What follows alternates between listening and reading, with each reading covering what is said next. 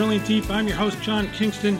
Drilling Deep is the podcast here at the family of Freightcasts at FreightWaves, where we talk about trucking, but we also talk about oil and diesel, both of them so necessary to make those trucks move. We're joined today by Ben Stanley. He is the automotive research leader for the IBM Institute for Business Value. That institute recently completed an update on its ongoing 5-year look at the future of trucking. It's called Trucking 2030, and he'll be here in a minute to talk about its findings. Do you remember anything about February 2010?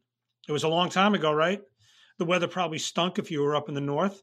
And why does any of that matter here in March 2021? Because the amount of ultra-low sulfur diesel that came out of U.S. refineries last week was at a level that hadn't been that low since February 2010. The nation's refineries produced about 2.74 million barrels per day of ultra-low sulfur diesel last week. Right before the Texas refining sector got slammed with the cold snap, they produced about 4.3 to 4.4 million barrels per day of ULSD, as it's known. A week later, that was down to about 3.3 million barrels a day, and then it dropped another 500,000 to 600,000 barrels per day to get to that most recent level. As I said, had not been seen since February 2010. The good news from the perspective of diesel consumers is that the report last week is likely to be the low point. Inventories of ULSD are at about their lowest level in 10 months, but they're actually right about the 5-year average for this time of the year, so they are not all that tight by historical standards. What is concerning is just how fast refineries are going to come back. One of the reasons I said we're not likely to see a number that low again is because there are refineries that are coming back into operation down there. I don't think that any of them are full yet, no reports yet. As I record this, though, operations have started at many plants. It isn't a stretch to say pretty much the entire Texas Gulf Coast refining sector shut down as a result of the cold snap. These plants are not designed for that sort of weather. That doesn't mean that refineries in general can't run in those sorts of conditions. It's just a question of how prepared they are for them. There are refineries in the most northern reaches of Alberta. There are refineries in Norway. You get the picture. There's a refinery in North Pole, Alaska. There is a town in Alaska called North Pole, and there is a refinery there. Anyway, you get the picture. Refineries can run in the cold, but they have to be ready for them. The Texas refiners weren't. But from the perspective of buyers, there are comforting signs that we may avoid a price spike. The wholesale price of diesel in Houston on Thursday of this week was a little more than $2.01 a gallon. On February 26th, it was 2.077 cents per gallon, so that's down more than 6 cents. The commodity price on the CME for ultra-low sulfur diesel actually rose about 4 cents during that time. So what that means is it's a sign that the Gulf Coast market is not getting squeezed. And given how important the Gulf Coast is to the broader market, a squeeze down there would certainly make its way through the rest of the country, at least through the markets east of the Rockies. This does not mean that the upward movement in oil prices has come to an end. As I mentioned, the CME price rose this week, but right at about the same pace as crude. And crude on Thursday, that's March 4th, got a big boost when the OPEC Plus group decided to keep its production unchanged. Note that all the models out there, all the supply-demand models going forward, show a significant deficit now, actually, but also they show a real significant demand as you go out the calendar, particularly to the third quarter. You think the third quarter is a long way away? Trading in July barrels for West Texas Intermediate, the first month that those trading for July barrels will become the first month, that date is about May 20th. That's 2.5 months away. That's right around the corner. So this is looming. So for now, the big freeze appears to be manageable.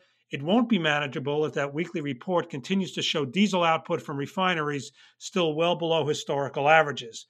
That number is very public, so it won't be a secret. And beyond that, the market will start to reflect any sort of squeeze well before that number comes out on Wednesdays. A tight market because of a slow rebound in refining will make itself evident. And we're going to move on now on Drilling Deep to our guest for the week. The IBM Institute for Business Value has just completed a report called Truck 2030. It's pretty straightforward title. It's their contribution to the endless discussion of what trucks are going to look like in 2030. But this isn't just a discussion on autonomous vehicles and batteries versus hydrogen. It's more of a look at the digitization, I guess, of the entire experience, including that of the driver, and what are the prospects for that. And I'm talking to Ben Stanley. He's the automotive research leader for the IBM Institute for Business Value. And Ben, thanks for joining us here on Drilling Deep. Thanks for having me. Okay, so talk a little bit about the IBM Institute and how it came to look at trucking. So the IBM Institute for Business Value, IBV, is the business think tank inside IBM. Our purpose is to research industries, research hot topics, research technology, and write insights, papers, studies, and so on around what we find out from our primary research, and we do that through surveying and interviewing executives. My focus is automotive and aerospace and defense. The Truck 2030 study is a continuation of kind of like a 10-year outlook we do every 5 years, looking at what's going on in the automotive industry and then in the truck industry. So it just happened that this is the time to do the truck one. So we completed Auto 2030 a year and a half ago, and now Truck 2030 just came out. Okay, so what have you found different in this one than the last one? I mean, things are changing very rapidly. Were you surprised at the pace? If you do these kind of studies, there isn't an industry out there in the world that isn't changing incredibly rapidly. How's the pace of change in trucking compared to some of these other areas you look at? Well, we find that the truck executives who we surveyed have a sense of urgency to, and when we're talking about digital, and that was the focus of the hypothesis of the study was, are companies really seeing the need to not just implement digital? You know, you can give people tablets and put in IoT and things like that, but really reinvent their business based on that. And so when we talk about reinvention, we're talking about new experiences they can provide their customers in the truck business, whether it's fleet owners or drivers or others. New focus for the enterprise itself in looking at how can it grow differently in the future with new business models and so on. New ways that it can work. So transform how it can work using automation and data and intelligence to find different ways to do things better. And then finally, the expertise that's required for the people to be able to carry this all out. So what we found with the truck study was that we asked the question, explained what digital reinvention is, and said we surveyed 1,320 executives around the world, and we said, do you think you need to reinvent your company with digital technologies? And over 60% of the executives said yes, they do. So we see, even to the point that some companies are looking at needing to maybe outsource some of their traditional business, like production or other things like that, so they can focus more on the digital aspects of their company. I'm amazed that you say 60% said they did. I can't even conceive of somebody saying you don't need to these days. Well, there are some companies that don't. When we looked at the data and we talked about competitive advantage and how you're going to excel in the future, some companies might think, well, I'm building more of commodity or something like that, and I maybe they just don't see the need to it. But we think everybody has to be looking at the impact that digital data analytics, thing like that, can have on their business, because we think if they don't, they may be left behind and may not survive in the future. You used a phrase in your report that I really don't think I've heard before. Actually, two phrases. One is capacity as a service and truck as a service. I found that interesting because the FreightWaves, our sonar product, is software as a service. And as I said, I don't think those phrases, I don't think I'd encountered those phrases before. I was able to kind of take a guess on what they might mean, but can you expand on that? Sure. When we look at how goods will move around in the future, the traditional method is you have somebody who owns an asset, a truck. You fill that truck up, it goes somewhere. It's typically for a single customer. But when we look at the future and we start looking at shared, just like in automotive, like in our personal mobility, we start looking at shared goods mobility. there's an opportunity by leveraging digital platforms where customers can start looking for capacity in fleets based on destination, based on the type of product they're moving, even to the point based on the capability of the driver. And so you can start matching these things up through digital platforms. Digital platforms bring together business partners, people who are moving stuff and people who need stuff moved. And you can start buying space in a trailer to be moved from one point to another. And we really see this as a service type thing happening. The same thing with trucks. You have fleets sitting there as we're moving more and more towards automated and autonomous. There's the opportunity to possibly even leverage other people's assets, which might be trucks, versus having to own the fleet yourself. I mean, when you look at, again, I relate back to the auto industry because we study both. You look at the Uber model. They don't own any assets, but they own the platform, and the platform's what connects people who have things and people who need things moved, and they make those happen.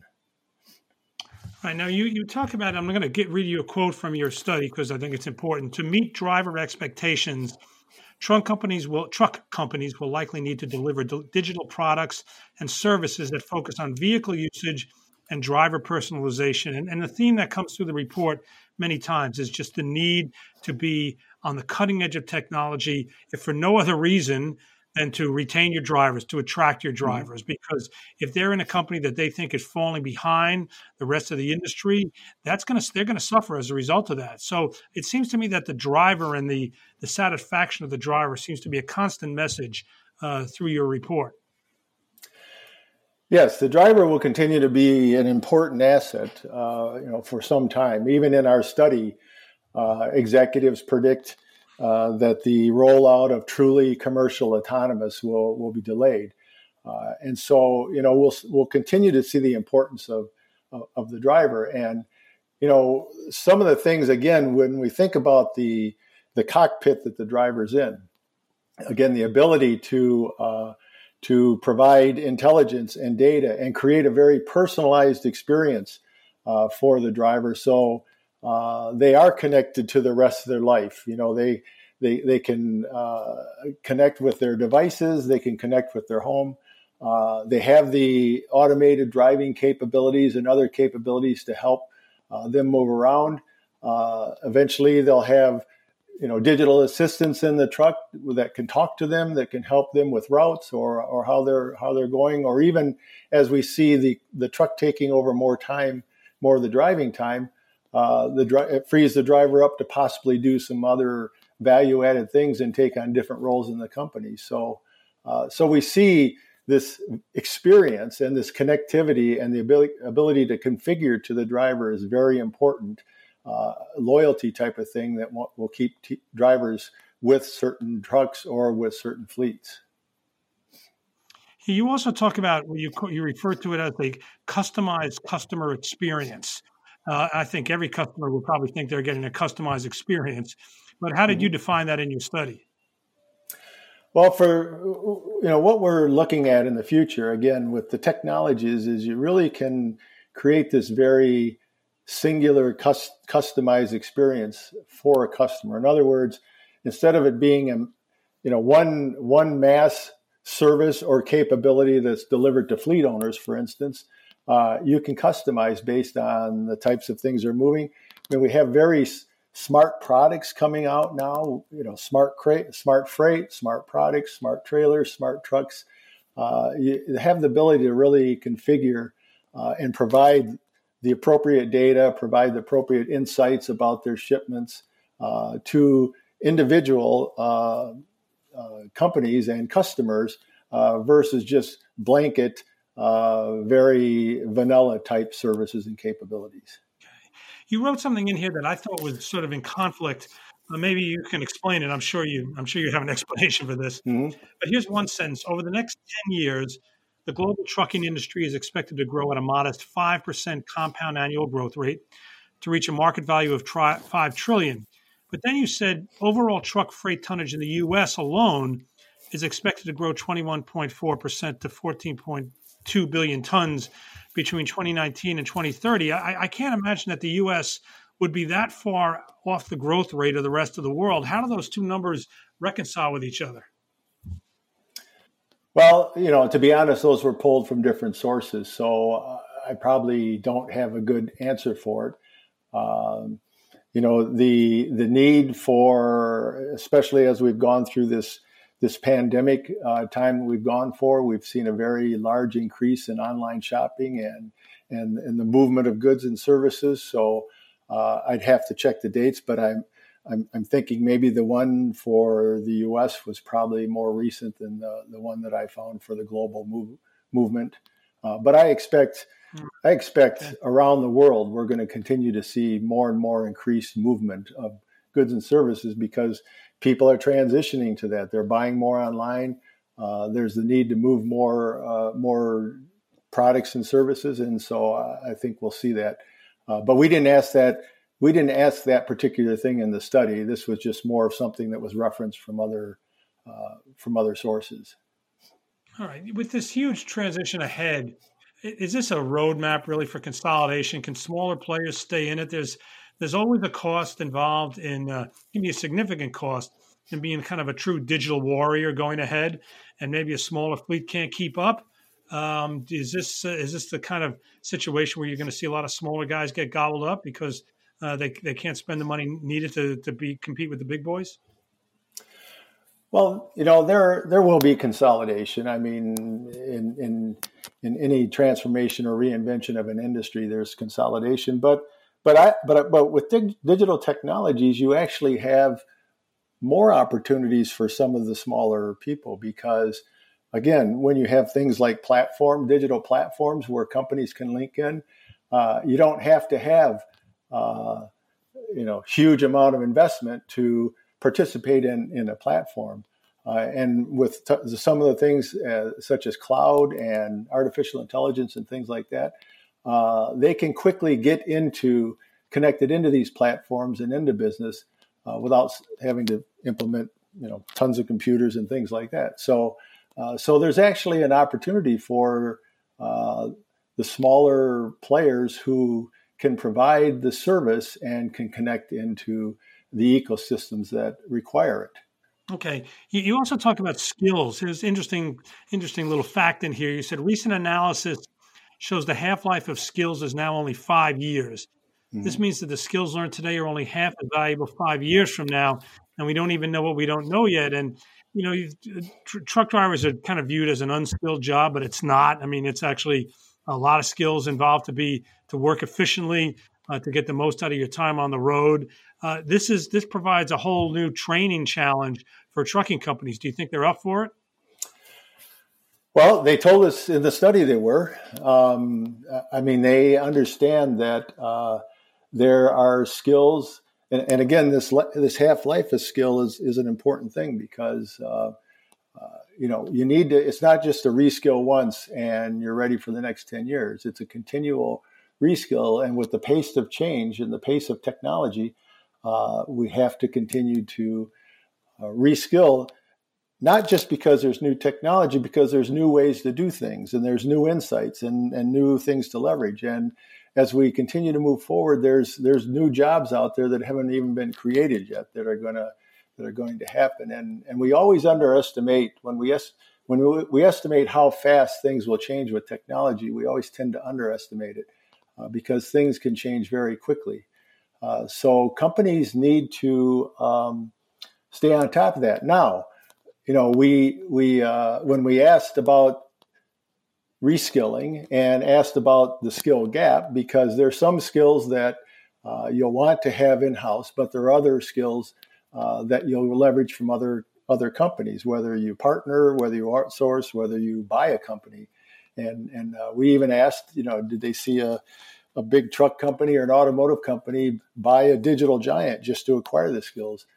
That's a possibility. So there's going to be a combination of ways, but it seems like there is a true opportunity for drivers to continue to learn themselves because, again, these trucks are going to become very sophisticated, and they're going to really help the way they're able to move around, but also maybe generate new opportunities that they can do from the driver's seat in supporting the supply chain. You study a lot of industries. How does the pace of change in trucking compare to some of the other industries you look at, or is everybody just racing along at light speed? Everybody's racing along, and the reason is that we find is because digital technologies are allowing non-traditional companies to come into the ecosystems, and there's a lot of cross opportunity between ecosystems. So in traditional industries, you had your traditional structure. You had, OEMs, you had suppliers, you had dealers, you had fleet owners, and so on. And you had very manual processes.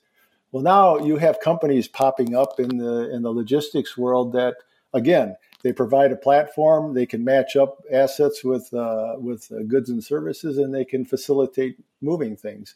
And they don't have to own anything. So there's this need within ecosystems now and industries to move quickly because there is a potential for them to lose a significant amount of business. In the study itself, we saw a shift between traditional sales and aftermarket sales and into these new services, whether they're fleet services, whether they're other services like financing and so on. So that's a possibility for these companies to lose revenue if they don't enter these new markets. But there's a lot of these non-traditional companies also in these markets. So can we book you to come on Drilling Deep in 2030, and you can see how well your predictions of Truck 2030 came true? Sure. Well, in 5 years will be the next one. We do them every 5 years, so we tend to be able to see how things are going, in the next 5 years. So, and then have to make adjustments. Right, okay. Now, the name of the study is Truck 2030, and I guess you can find it through the website for the IBM Institute for Business Value. Where they find it? Yep, www.ibm.com/IBV. Okay, very good. We'll take a look for Truck 2030. We want to thank Ben for joining us today. Ben Stanley, he's with the IBM Institute, talking about his report Truck 2030. You've been listening to Drilling Deep. I'm your host, John Kingston. We are part of the FreightCast family of podcasts from FreightWaves. You can find us on all the major platforms for podcasts. We'll be back next week. Join us again.